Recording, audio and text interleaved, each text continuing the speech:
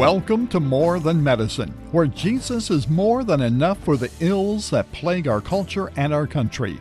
Hosted by author and physician Dr. Robert Jackson, his wife Carlotta, and their daughter Hannah Miller, this program will help you understand that human beings are more than just physiology, that for people there's more than just diagnosis and treatment, and that in life there's more than just medicine for a cure. This is More Than Medicine, and the doctor is in. Welcome to More Than Medicine. This is Carlotta Jackson, and I'm here with my husband, Robert Jackson, and he is going to be sharing with you further messages from his illustration about the baseball diamond, and today he's going to address third base. It is an interesting lesson because so many people have misunderstood Holy Spirit, the third person of the Trinity, and it is something he grew to understand when he was in college, and exactly what role does the Holy Spirit have in our lives? How does he direct our lives? And Robert entitled this lesson, How to Be Filled with the Holy Spirit. Robert, you want to talk about who the Holy Spirit is? Well, thank you, Miss Carlotta.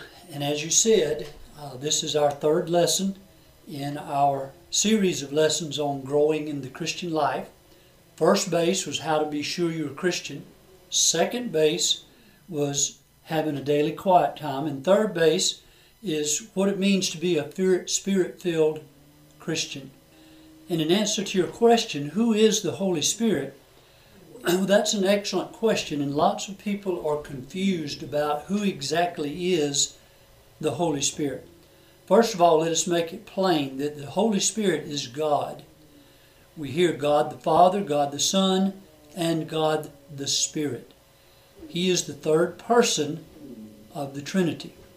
It's been said that he who tries to deny the Trinity will lose his soul. But he who tries to define the Trinity will lose his mind.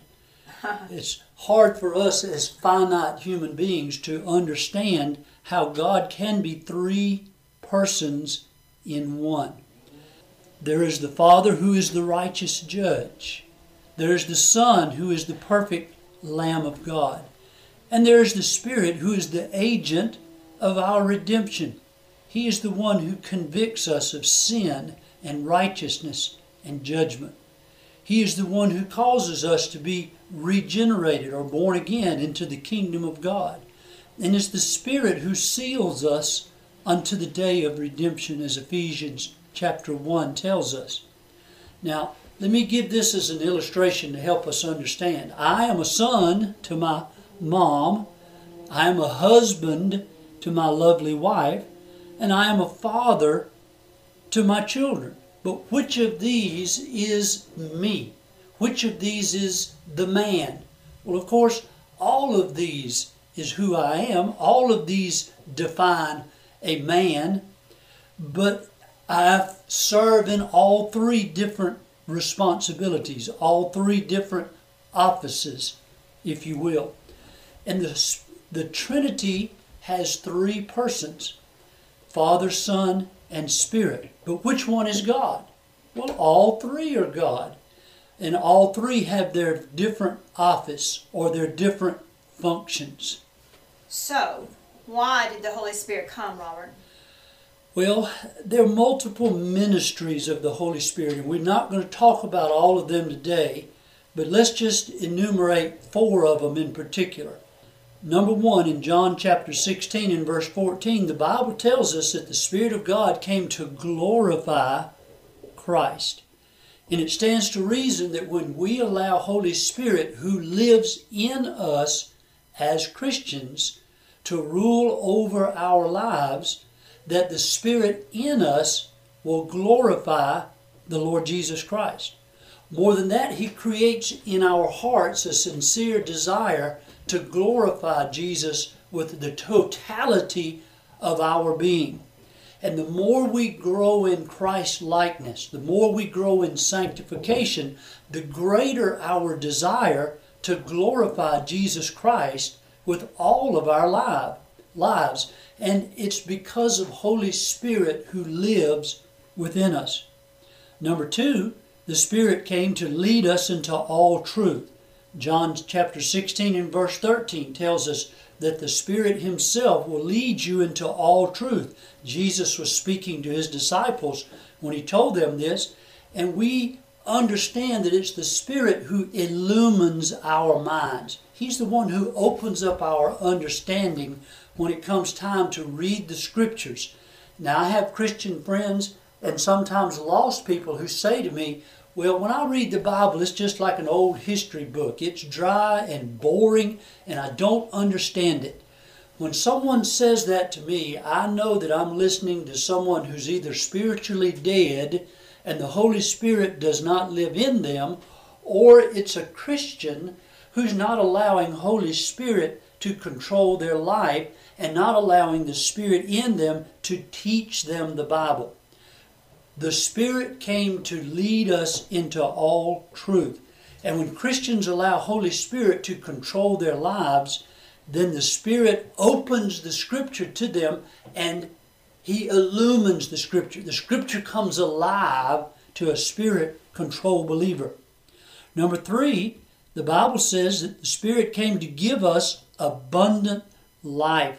In John chapter 7, verse 37 to 39, the Bible tells us that Jesus stood up that great day, that last great day of the feast, and He said, if any man thirst, let him come to me.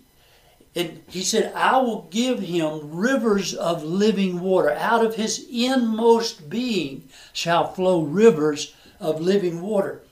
And the Bible tells us that He was talking about the Spirit which was not yet given. And so the Spirit of God, all through the Bible, is referred to as living water. And Jesus was saying to His listeners that if they were spiritually thirsty, and if they would come to Him, that He would impart to them the Spirit of God, and that the Spirit would be the agent of abundant life. In fact, Jesus told His disciples that I am come that you might have life and might have it more abundantly. And then fourthly, the Spirit came to empower us to witness. Acts 1:8 says that when the Spirit is come upon you, you shall receive power. The word there is dunamis, the same word that we use for dynamite. When the Spirit is come upon you, you shall receive power, and you shall be my witnesses, both in Jerusalem and Judea and Samaria, and to the uttermost parts of the earth. Now, it didn't say that we might be witnesses. It said you shall be witnesses. And one of the primary signs of a Spirit-filled Christian is talking about Jesus. All through the book of Acts, whenever we see the Spirit of God filling the Christians there, almost invariably, the Bible tells us that they boldly went forth and testified and witnessed about the Lord Jesus Christ. And the same is true in our lives. When we allow Holy Spirit who lives in us to control our lives, one of the things that we do is that we boldly and courageously witness for the Lord Jesus Christ. Ephesians 5:18 uses the words, do not get drunk on wine, which leads to debauchery. Instead, be filled with the Spirit. So what does it mean to be filled with the Holy Spirit? Whenever we see that word filled, just substitute the word controlled. Being controlled by Holy Spirit is basically what it means to be filled with Holy Spirit. To be filled with the Spirit really means to be filled with Jesus Christ. In John chapter 15, verse 1 through 8 is that famous teaching of our Lord Jesus Christ where He likened Himself to the vine. And He tells us that we have to abide in the vine. He said that we should stay connected to Him as the vine, and that as long as we're connected, we'll be fruitful and bearing fruit. And if we are disconnected from the vine, then the branch becomes all dried and withered up, and it no longer is able to bear fruit. And Jesus said those branches would be gathered up and cast into the fire. But as long as we abide in Jesus, stay connected to Jesus, who is our vitality, who is the source of our spiritual life, then we derive from Him our spiritual life, our spiritual sustenance. And to be filled with the Spirit is to be filled with the Lord Jesus Christ. Jesus said, I am the vine, and you are the branches. He who abides in me and I in him, the same will bear much fruit. But apart from me, you can do nothing. The second thing is that we will produce the fruit of the Spirit. Galatians 5:22 and 23 tells us that the fruit of the Spirit is love and joy, peace, patience, goodness, kindness, gentleness, faithfulness, and self-control. Against such things there is no law. And when we stay connected to Jesus, when we allow the Spirit in us to control us, then He produces in us real, genuine fruit. Not artificial, not plastic, not fake, but the real fruit of the Spirit. And it's not for our convenience or our comfort, it's for the glory of God. He also produces in us the ability to be an effective witness, as we've already said. And the fourth thing I would say is that we will be growing in Christ by applying the Word to our lives. Colossians 3:16 tells us that when we abide in Jesus Christ, that we're able to apply the Scripture to our lives, and the Spirit in us allows us to grow to be like Jesus Christ, and we grow in wisdom and in truth and in our understanding of the Scriptures. Robert, why is the average Christian not filled or not controlled by the Holy Spirit? That's a great question, and I've asked myself that question many times over the years. It's interesting because I heard a famous evangelist many years ago say that he thought that more than 90% of Christian folk in the average church do not understand the Spirit-controlled life and do not walk in the Spirit. And that's a frustrating thing, and it explains why so many Christians don't bear fruit. That's why so many Christians aren't effective in sharing the gospel, and they don't experience the joy of the Christian life or the patience that's one of the fruits of the Spirit, or the self-control that we all so desperately need if we're going to live like Jesus Christ. And so I guess in my way of looking at it, when I look at all the folks around me, I think part of it is, number one, a lack of knowledge, Miss Carlotta. So many people simply do not understand what I'm teaching about today. They don't have any knowledge of what it means to be a Spirit-controlled Christian. And I look back to my early years as a believer. I grew up in a rural country Baptist church, and I don't ever remember anyone teaching about the Spirit-controlled Christian life. I remember people speaking about the Holy Spirit, but there was no formal teaching about how to be a Spirit-controlled believer. And then I think also it's a lack of faith. You know, the Bible tells us that we live our Christian lives by faith, and faith is the catalyst that makes everything work in the Christian life. And I'm satisfied that there's a lot of folks that just don't really believe that the Holy Spirit in them will actually conform them to the image of Jesus Christ, will actually produce the fruit of the Spirit in their lives, will actually give them boldness to be an effective witness, would actually enable them to grow more like the Master as every day goes by. And so I think sometimes it's just a lack of faith on the part of believers. So how can you be filled with the Holy Spirit? What does that mean, and how does it happen? Well, first of all, Miss Carlotta, I think we're filled with the Spirit by faith alone. You know, Colossians 2:6 says that as ye have therefore received the Lord Jesus Christ, so walk ye in Him. Well, we all know that we receive Christ by faith. For by grace are you saved through faith, and that not of yourselves, but it's a gift of God, not of works, lest any man should boast. Well, we walk in the Spirit by faith. We just simply have to trust that God will work through the Spirit in us to make us more like Jesus Christ. We are filled with the Spirit by faith. There's no magic formula. There are no magic steps that we take in order to be Spirit-controlled Christians. Now, I do think that we have to have a sincere desire, a heart's desire, to be Spirit-controlled. Matthew 5:6 tells us that blessed are those who hunger and thirst after righteousness, for they shall be satisfied. And I believe that Christians who have a sincere hunger and thirst after righteousness, that God will honor that in their lives.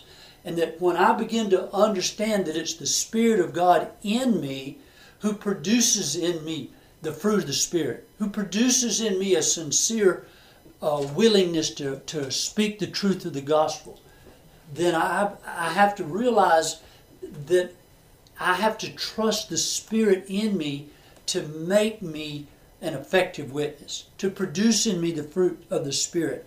And that desire within me, I believe God honors that sincere desire. And I have to have a desire to live a life that will please the Lord. Now, the second thing is a confession of sin. 1 John 1:9 tells us that if we confess our sins, He is faithful and just to forgive us of our sins and to cleanse us from all unrighteousness. Now, Miss Carlotta, I know that you do not drink anything out of a dirty glass, do you? No, I'm very OCD about that. I know you are. And I'm just saying that most of our listeners are the same way. They don't want to drink anything out of a dirty glass. I couldn't drink after my babies. Well, you know, the Spirit of God does not fill a dirty vessel. I believe the presence of the Spirit of God and the presence of sin in our lives are mutually exclusive. And it's imperative that we learn how to confess our sin as soon as the Spirit convicts us of sin. We can't save our confession of sin until the next day. We can't save it until Sunday morning at church. We can't save it until spring revival. The confession of sin has to be instantaneous. Whenever the Spirit of God puts His thumb on our heart and says, Robert, you shouldn't have been thinking that way. You shouldn't be talking that way. You shouldn't be living that way. Then I must be willing to stop immediately and confess it and ask forgiveness so that I can continue to live as a clean vessel. Otherwise, the Spirit of God is not going to be willing to sit on the throne of my heart, control my life, and conform me to the image of the Lord Jesus Christ. So confession of sin is an important part of walking in the Spirit, being a Spirit-controlled believer. The next thing I would say is a willingness to surrender the control of my life to the Heavenly Father. In Romans 12:1-2, the Bible says, I beseech you therefore, brethren, by the mercies of God, that you present your bodies a living sacrifice, holy and acceptable unto God, which is your reasonable service of worship. Now, there's a problem with living sacrifices. And the problem is that those living sacrifices are always crawling off the altar. And I find that to be true in my own life. I have to continually place my life on the altar and be willing to take the spiritual dagger and put it in my heart. And as Jesus said, He said if we would be His disciples, that we have to take up our cross daily and follow after Him. And it's a daily dying to ourselves, dying to our own ambitions, our own desires, in order to be willing to follow after the Lord Jesus and to be willing to obey Him in every respect. There's a daily surrender of the control of our lives to the Holy Spirit who lives within us. And I think that every Christian has to have a daily prayer protocol, as I call it, wherein they express to the Heavenly Father their sincere desire to be completely surrendered to the presence of Holy Spirit who lives in them, to ask the Holy Spirit to forgive them of the sin in their lives, and expressing a sincere desire to walk in righteousness. Now, my prayer every morning when I start out my day is I start off by saying, Father, I know that you live within me. I'm asking you to forgive me of the sin in my life, and I have to be specific. If I know what that sin is, I'm going to confess it specifically. And then I say, Holy Spirit, I pray that you would rule over my soul, own and possess my life. Produce in me the fruit of the Spirit, not for my comfort, not for my convenience, but for the glory of the Lord Jesus Christ. And throughout this day, I pray that you would glorify Jesus in my life. Teach me in the Scripture when I read it this morning. Lead me in prayer what I'm praying today. And I pray that today you would open my mouth and allow me to share the gospel boldly and courageously. And I also pray that the Spirit in me would be a life-giving presence for my family, for the employees at my medical practice, and in the life of my patients with whom I interact on a daily basis. And that's my daily prayer, asking the Holy Spirit who lives within me to sit on the throne of my life, to control my life, and to empower me to be an effective witness for the Lord Jesus Christ, and to allow me to have the aroma of Christ all about me. Now, many years ago, there was a man who lived in Florida who lived all alone like a hermit, and he very rarely sought out medical attention, and ultimately he died. And when some of the people in the community went to his home to evaluate, they found hundreds of thousands of dollars stashed all over his home. And yet this man had lived as a pauper. He walked everywhere he went. He lived in what we call in the South a shotgun house. It was so full of holes you could have shot it with a shotgun and barely even hit anything in the house, and the pellets would have gone completely through the house. And he lived in poverty. He lived all alone. He had money to buy an automobile if he wanted one and pay cash for it. He could have upgraded to a much nicer home. He could have purchased health care insurance and gone to see the finest doctors in town. And yet he didn't do any of that, despite the fact that his home was filled with hundreds of thousands of dollars in cash that he'd accumulated over the years. And now I submit to you that there are many Christians I know who are just like that man, living in spiritual poverty. Within their heart lives the very person and power of God. The Spirit of God lives within them. And I would look at them and say, what? Do you not know that you are the temple of the Holy Ghost, who you have from God and who lives within you? Therefore glorify God with your mind and your body, as Paul tells us in 1 Corinthians chapter 6, verse 19 and 20. And people are simply not aware that within them is a vast spiritual resource that's available to enable them to live lives of spiritual victory, lives of spiritual power, lives that glorify the name of the Lord Jesus Christ, lives that allow them to understand the Scripture when they read it and to pray with spiritual power. It's amazing to me that so many Christians simply do not know who the Holy Spirit is. They don't understand the ministry of the Holy Spirit. They don't know how to submit themselves to the presence and power of Holy Spirit so that He can be at work in their lives, conforming them to the image of the Lord Jesus Christ. And let me give you one other illustration. Many, many years ago, right after World War II, there was a man who lived in Texas. His name was Yates.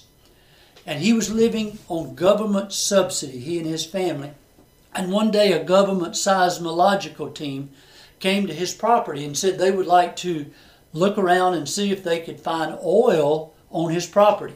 Well, he laughed and he told them there was no oil on his property.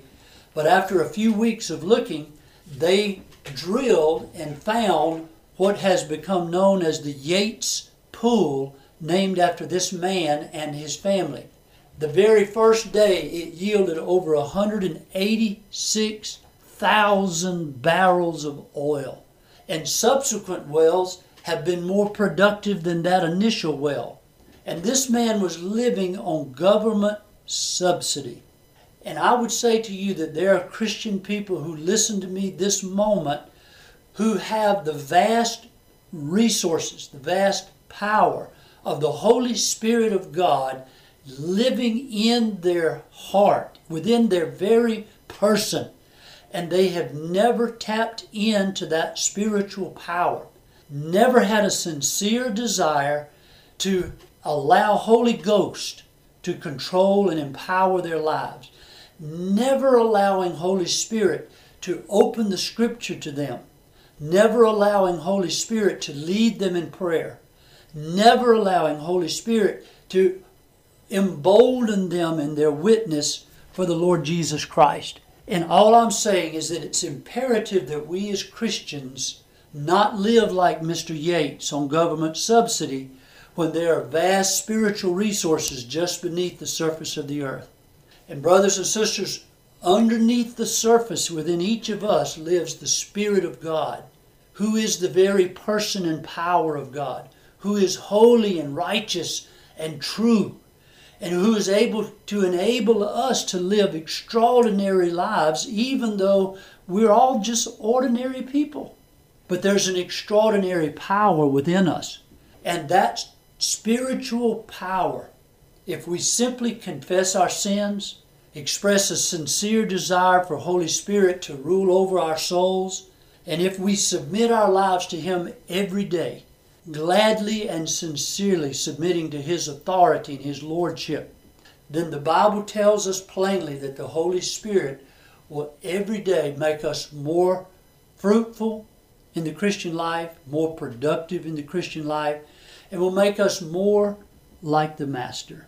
Isn't that what we sing in the hymns of the faith? More like the Master I would ever be. More of His mercy, more humility. Well, that's what the Holy Spirit came to do for each of us. I challenge you, my listeners, every day, work on submitting yourself completely to the presence of Holy Spirit. Make sure that you confess your sins and express your sincere desire to have the Holy Spirit within you be the Lord over the entirety of your life. Thank you for listening.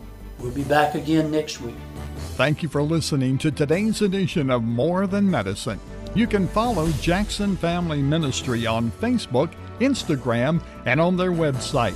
Be sure to contact them via jacksonfamilyministry@gmail.com for speaking engagements and for book information.